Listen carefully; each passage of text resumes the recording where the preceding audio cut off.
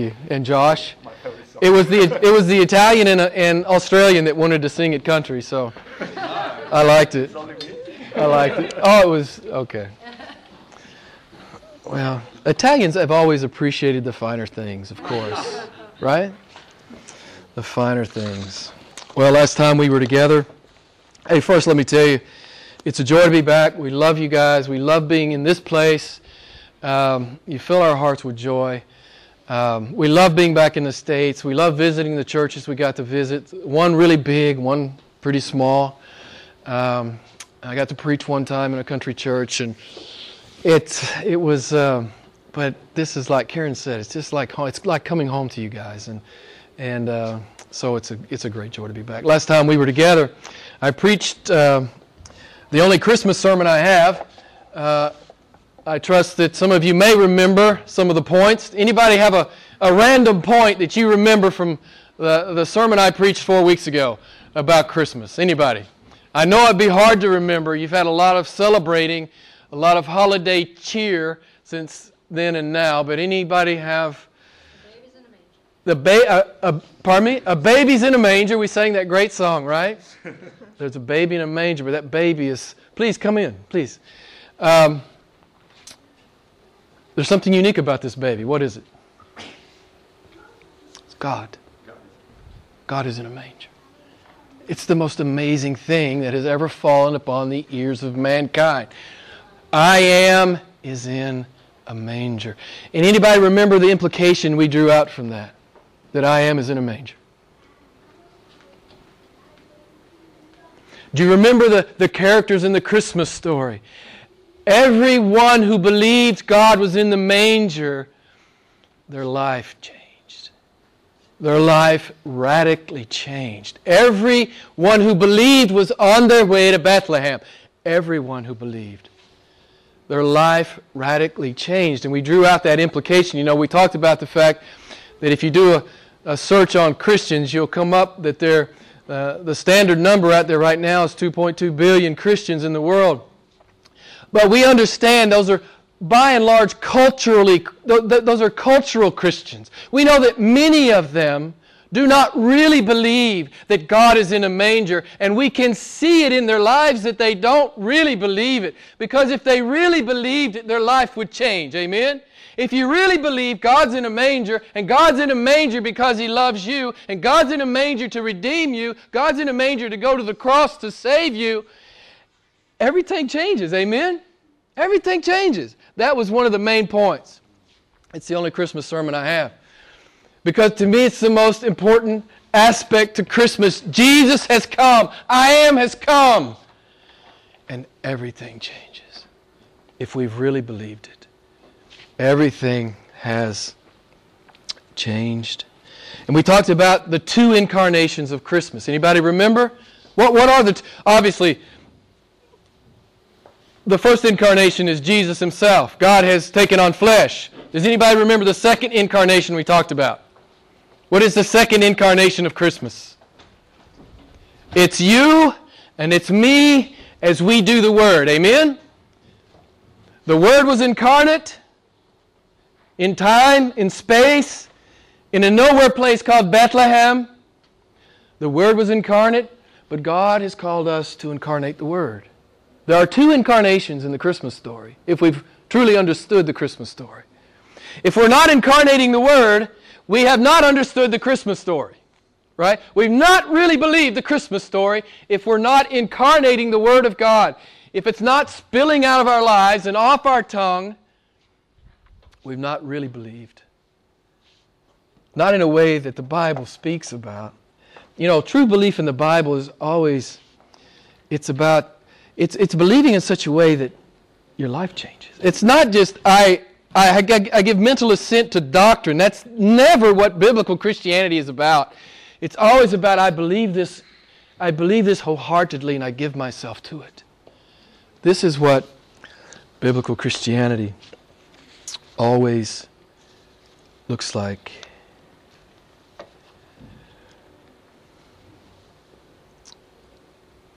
Understanding the Christmas story, it looks like you in the world being a disciple. That's what it's about. You in the world being a disciple. For that is what Jesus has called us to be. We're not called to simply be church members. It's good to be a church member. You hear me say this often. But your principal reason for being on this planet is to obviously come and worship the Lord in this place with God's people, but to walk out that door and be a disciple. And to give a witness. To give a witness for who Jesus is. Salvation is discipleship, and discipleship is salvation. I say it to you all the time. There is no dichotomy. There is no dichotomy. So I want to just encourage you tonight as we begin this new year. Every Christian sitting in this room can incarnate the Word of God in 2015. You can. Why? Because you're such a great Christian. Well, probably none of us in here are such a great Christian. It's not about how great you are. Tell me what it's about. It's about how great our God is. Amen? So even when we fail and we fall and we sin, and we will in 2015, we get back up, we confess our sin, and we follow Jesus. That's what disciples do. That's what we do. So I want us to simply look at God tonight. And I want us to be encouraged.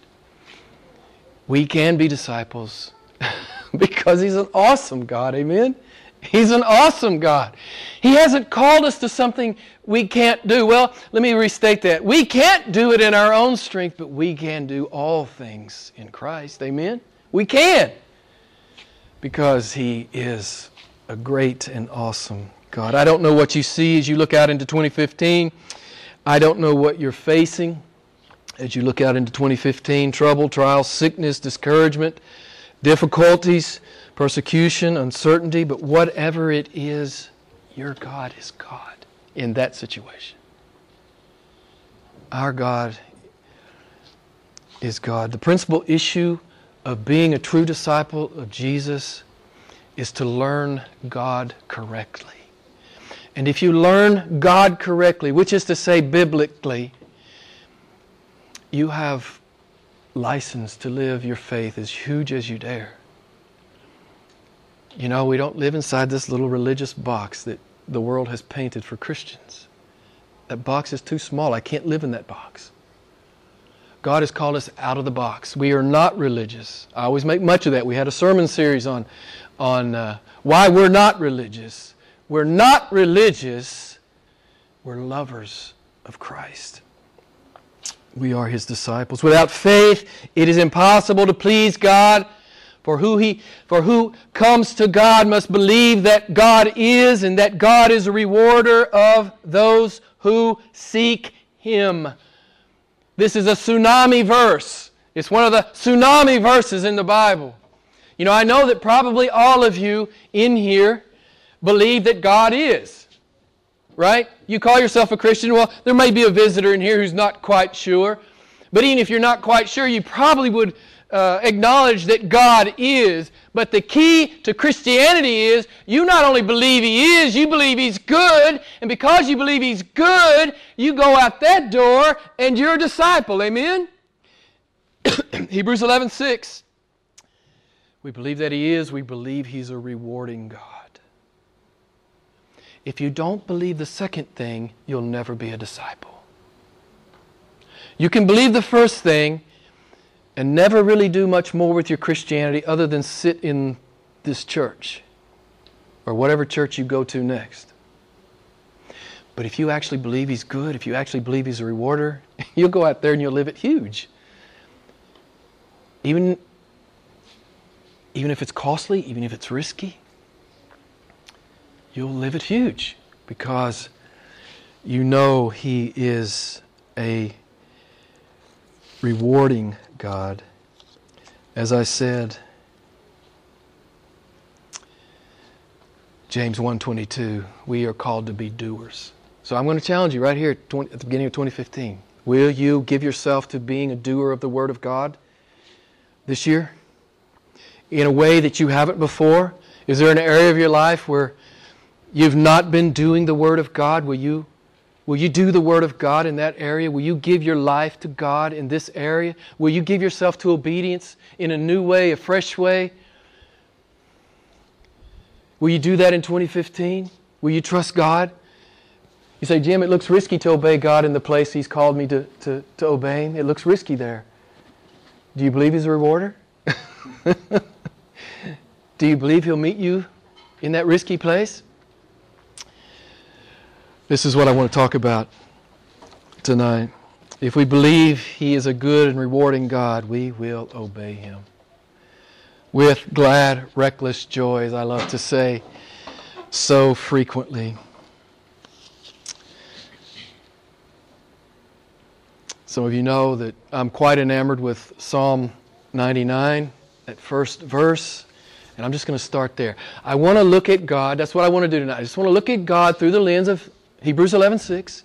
He is and He's good. Okay? That's the lens. Psalm 99:1, the Lord reigns. Let the peoples tremble. He's enthroned above the cherubim. Let the earth shake. The Lord is great in Zion. He is exalted above all the peoples. Let them praise your great and awesome name. Our God is God and nobody else is. Our God is God.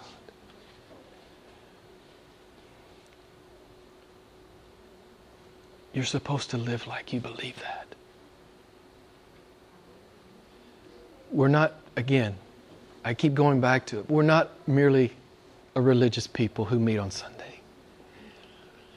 We are a people so hopelessly in love with Christ that we incarnate His Word in the world. That's discipleship, beloved. That's one of the definitions of discipleship. If we know Him as He is, the God of Psalm 99:1, we would never insult Him with lukewarm Christianity. We would just never offer up that insult to Him. Right? The Lord reigns, let the peoples tremble. He's enthroned above the cherubim, let the earth shake. Amen? That's our God. That's our God. It's an oxymoron to say we love Jesus, that we belong to Jesus, that we're disciples of Jesus, and then live like the world. Francis Chan, I like the way he says it. I quote him all the time. He says, there's something wrong if you claim to be a Christian and you live like everybody else. Something is wrong. I would say everything's wrong if you claim to be a Christian but you live like the world. Everything is wrong. It is an oxymoron. You know that your life is to be a commentary on Christ. You know this, right?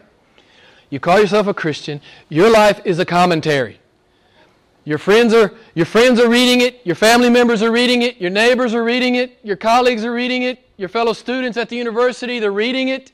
They're reading the commentary of your life. You claim to be a Christian.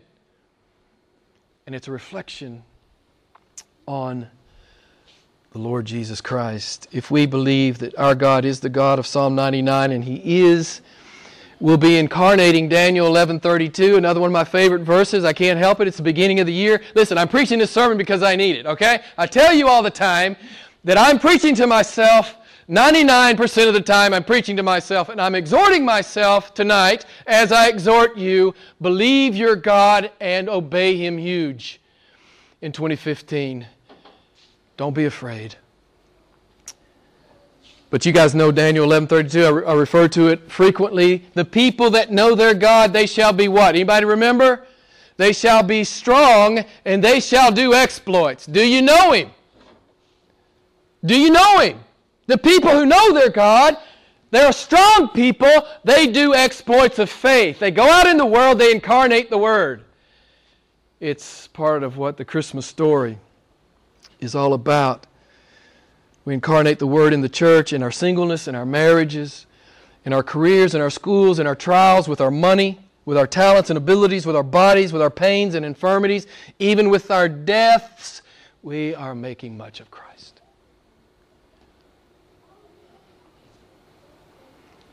And when we make much of Jesus, He will never forget. Don't you love it? I was thinking about it as I was preparing this sermon. You remember Mary, right? Who broke the vial of costly perfume and poured it all out on Jesus. You remember that. And the disciples were all over her, right? What a waste! And what did Jesus say? It's never a waste when one of my people love me like this, right? Jesus says, wherever the gospel is preached, she will be remembered.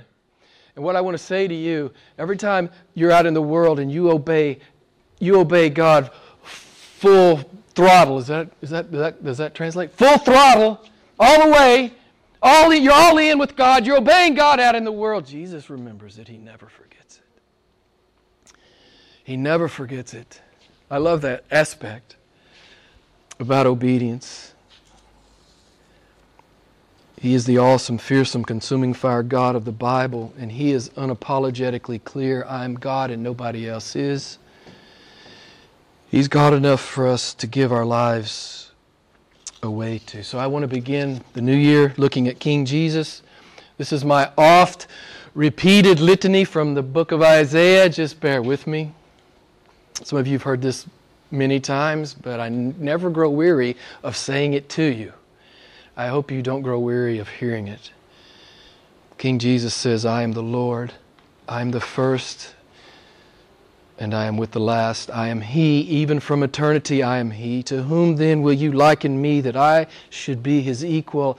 I am God, and there is no other. Besides me, there is no God. Before me there was no God formed, and there'll be none after me. I, even I, am the Lord. There is none who can deliver out of my hand. I act, and who can reverse it? The nations are nothing before me. I sit above the vault of the earth. I am the everlasting God, the Lord, the Creator of the ends of the earth. There is no other God besides me. A righteous God and a Savior. There is none except me. I am God and there is no one like me, saying my purpose will be established and I will accomplish all my good pleasure. Amen? Man, I'm preaching to myself, right? I want to look at this God at the beginning of 2015 so I'll never shrink back in my obedience in 2015. If I'm looking at this God, I won't shrink back. Now, if I'm looking at myself and my own talents, my own abilities, my own resources, I'll shrink back every time. If I'm looking in the mirror, I'll never follow Christ. But if I'm looking at Christ, this Christ, I don't have to be afraid, beloved. We don't have to be afraid. I'm exhorting myself. I pray that you are being exhorted as well. Let me just read you a few passages.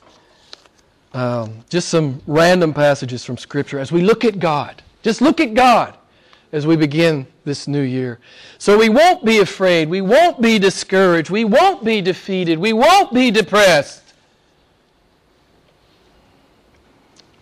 Daniel saw King Jesus and he writes, His throne was ablaze with flames and a river of fire was flowing out before the Lord, and thousands upon thousands were attending Him, and myriads upon myriads were standing before Him. Isaiah saw the Lord and he writes, The Lord was high and lifted up on His throne, and a train of His robe filled the temple, and the seraphim called out to one another, saying, Holy, holy, holy is the Lord of hosts. The whole earth is full of His glory. John saw Him and he writes, His eyes were like a flame of fire. His voice was like the sound of many waters, and His face was like the sun shining in its strength. The psalmist writes, The Lord reigns, let the earth rejoice. Clouds and thick darkness surround Him. Righteousness and justice are the foundation of His throne. Fire goes before Him and burns up His adversaries round about. His lightnings light up the world. The earth saw and trembled. The mountains melted like wax at the presence of the Lord, at the presence of the Lord of the whole earth. Our God is God, and as the song says, He's indescribable, He's incomparable, He's untamable. Amen? The Lord reigns, let the peoples tremble, He's enthroned above the cherubim, let the earth shake. This is your Father, this is your God, this is your Savior. How can we live our Christianity small if we believe this about Him? How can we, beloved? He's the sovereign Lord. He's sovereign over every detail. What does the gospel tell us? Not one sparrow falls to the ground apart from the will of God. Listen, I don't know how hard your circumstance is, or how hard the situation is, or what you're facing in 2015, but what I do know is God is sovereign in it. And He can be trusted in it. I'm not saying it might not be hard. Certainly it might be. All we have to do is read our Bibles. True believers often end up in hard places, but they trust God there. Amen? That's what they do. They trust God. They trust God in the hard place. But just to look at God and His sovereignty, so we'll have peace and the providence of God in the coming year. Just a couple of verses. Daniel 4:35, God does according to His will in heaven and earth. No one can stay His hand. Psalm 135:6, whatever the Lord pleases, He does in heaven and in earth. 1 Timothy 6:15 and 16, He is the only sovereign, King of kings and Lord of lords, who alone possesses immortality and eternal dominion. 1 Chronicles 29:11, yours, O Lord, is the greatness and the power and the glory and the victory and the majesty. Indeed, everything that is in the heavens and the earth, yours is dominion, O Lord, and you exalt yourself as head over all. Isaiah is right. Who can turn back the outstretched arm of Jehovah God? Is this the God you worship, or have you been deceived? Are you worshiping some caricature of Jesus Christ? There are many caricatures of Jesus Christ that are perpetuated by pseudo-churches. We talked a lot about pseudo-churches last year. So you should understand what I'm saying for those of you who've been here. Are you following some caricature? Or are you in love with this God, the biblical God? This awesome, fearsome, consuming fire God. He is the sovereign King of kings and Lord of lords. And guess what? Our reward is a done deal because He's a sovereign God. And if it gets hard in 2015, some of us it will be hard in 2015. Some things will happen that we don't expect. It's just part of living on this fallen planet. It will happen. But what have we talked about many, many times? God is in the trial. God is in the trial. God is changing you in the trial. He's not abandoned you in the trial. He's come to you in the trial. Read the Bible. Read the Bible. It's necessary, Peter says in 1 Peter. These various trials are necessary for you, that your faith may be firmly established. So when it gets hard in 2015, if you have one of those years, and some of us may, your God is sovereign in it, beloved. He means for you to believe it, and He means for you to live it. Psalm 99 and some of these verses I've been reading, I love to use this word about God. It's not a biblical word. You don't hear many people ever say this. It could be original with me. I don't know. I may have read it somewhere. But I know I'm enamored with it. Beloved, our God's a competent God. Amen? He's a competent God. He actually can do what He says He can do. He can do everything He says. And He will do everything He says. He's a competent God. He cannot be frustrated. Now, I know there are some pseudo-strands of Christianity out there that talk as if God can be frustrated. Well, obviously they're not talking about Jehovah God. They're not talking about King Jesus. He cannot be frustrated. His will cannot be frustrated. Okay, we've talked about His greatness and His sovereignty. I want to also remind you, Jeremiah 31:3, just how much He loves you. Okay? This awesome God, believe it or not, loves you. And He loves me. Now I know my sin. You know your sin. And I ask myself, how can He love me? All I know is that He does. All I know that it pleases God to love me. Jeremiah 31:3, I have loved you with an everlasting love, He says. Therefore, I have drawn you to myself in loving kindness. It's an invincible love, beloved. We know what Romans 8 says. You are loved with an invincible love, and you can never be separated from it. Amen? Come on. Whatever comes in 2015, that'll get me through. Amen? If nothing else, that'll get me through.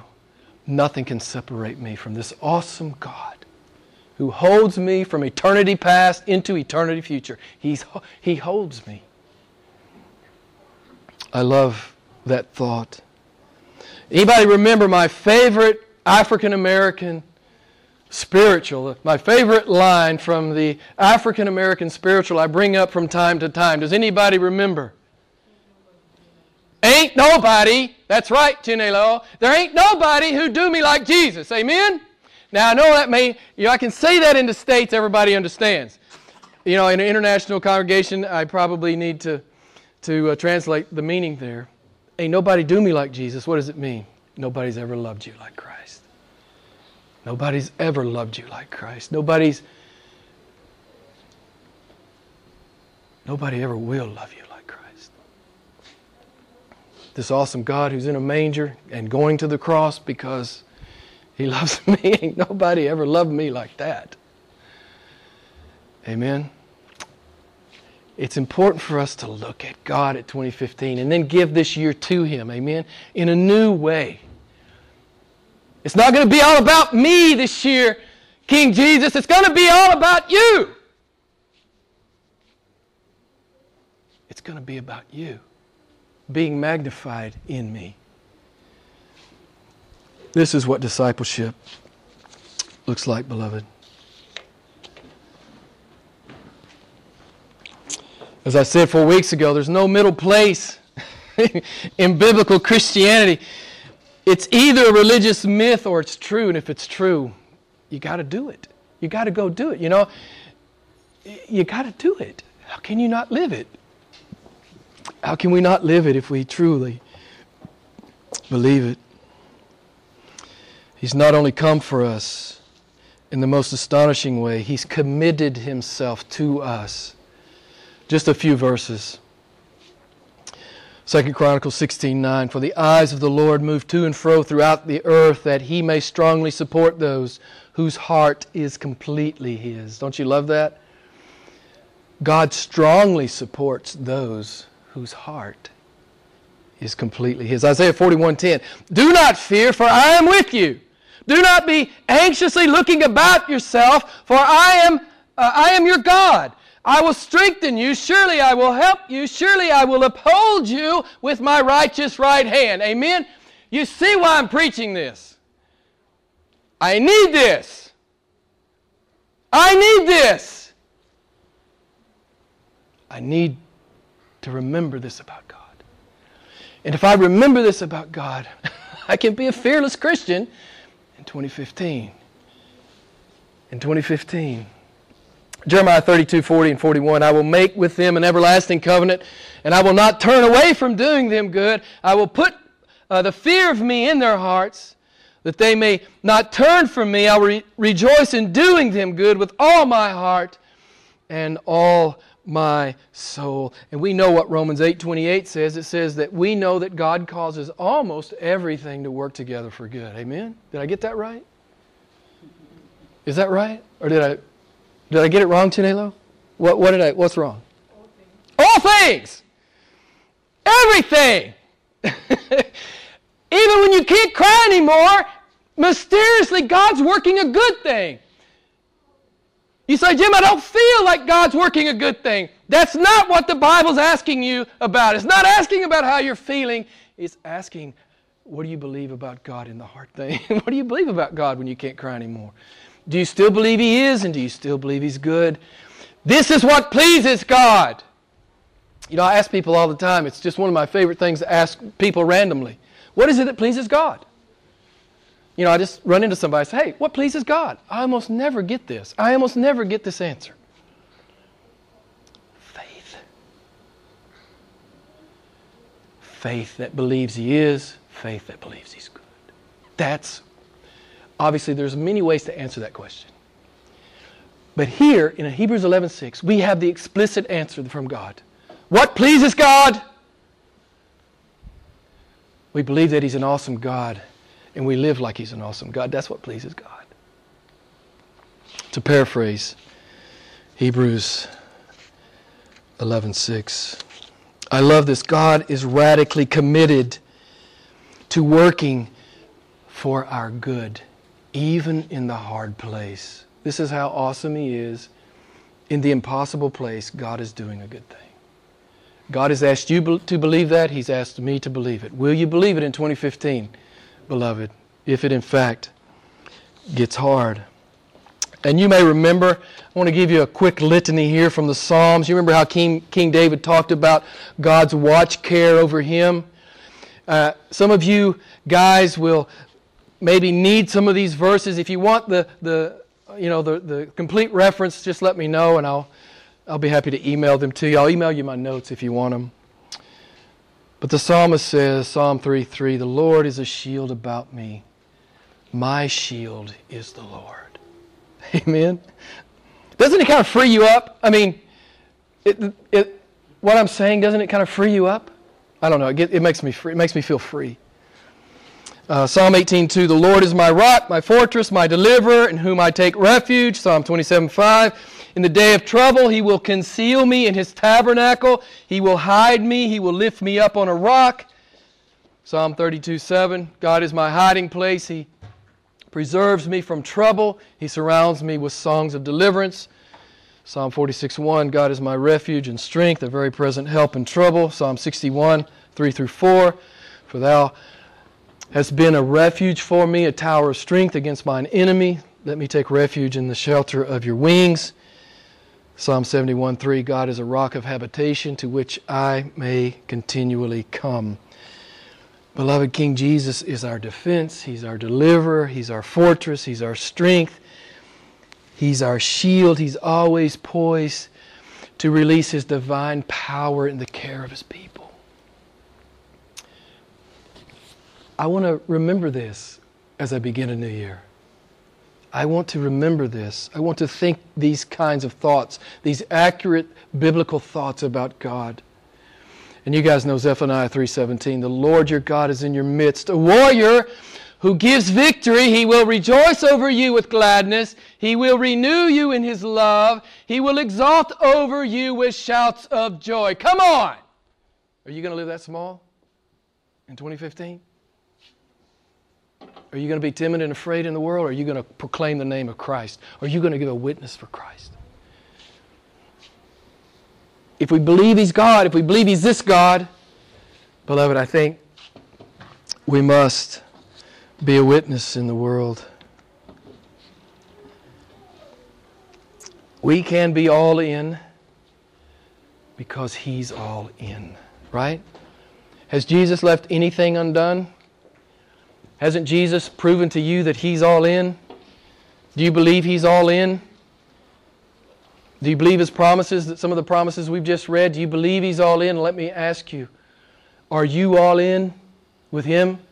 Will you be all in 2015? Or are you still playing church with God? Will you be all in with Christ? Will you be His disciple? Will you be His witness in the world? Or are you still playing church with God? It's always about this, beloved. It's always about this. Will we follow Him? And will we obey Him? It's not hard to be a church member. Sometimes it's really hard to be a real Christian. But He's an awesome God. And we can do Hebrews 11, the whole chapter. We can do it. We can live radical faith because He is who He is. We can incarnate the Word of God in 2015 because King Jesus is King indeed. So let me just ask you this as I close. Were you too careful as a Christian in 2014?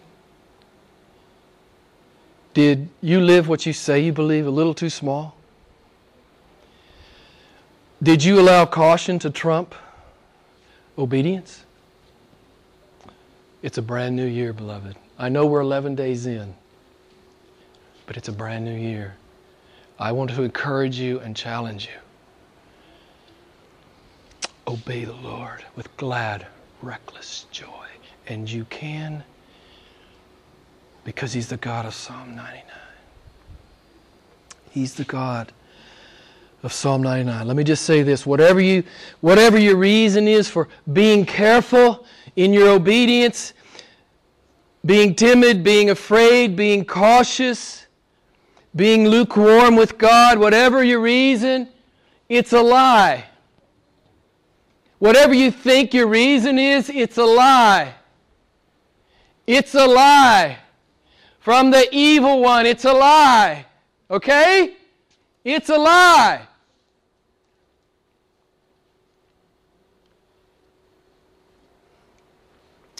Satan knows what will happen if you believe the second part of Hebrews 11:6. You'll be one of those people out there turning the world upside down. And he doesn't want you to do that. He doesn't mind if you're religious. He doesn't mind if you come and sit in church on Sunday. He doesn't mind at all.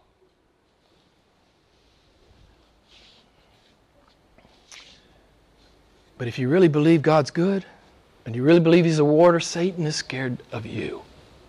Because if you really believe it, you'll go out there and you will live it, and the world will see it. The world will see it, and lives will be changed through your witness. So, what does God want you to do with this message that He gave me to preach to you? What does God want you to do with it? You know, I always push you around when you come in here. I push you around because I want to push you out of whatever comfort zone you're in with God. I want to push you into the new zone with God. I want to push you into the new place with God. I want to go to the new place with God. I don't want to be the same Christian I was in 2014. Life's too short for that. It's too boring. I don't want to be the same guy I was in 2014. I want to be a new man in Christ. Amen? I want to be new. So what does God want us to do with a message like this? Everything. Go do everything He's called you to do. Go do it. With glad, reckless joy. That's how real Christians live, beloved. Go do it.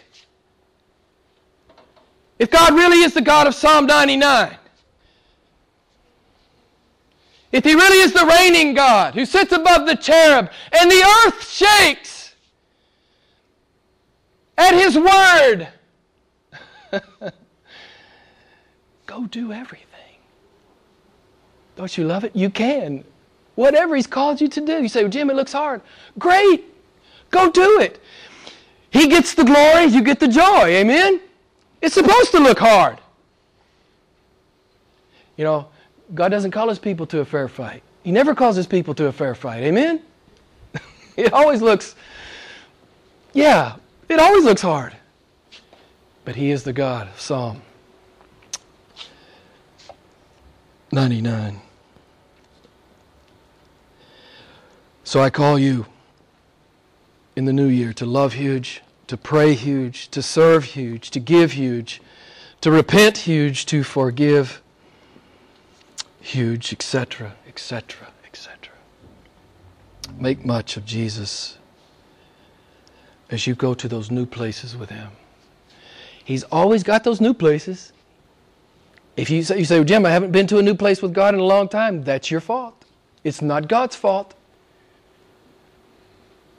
It's not God's fault. He's always got a new place for you to come. To learn Him afresh and anew.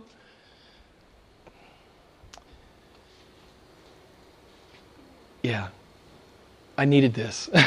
Maybe you did too. To look at God and give Him 2015. We are going to celebrate the Lord's table.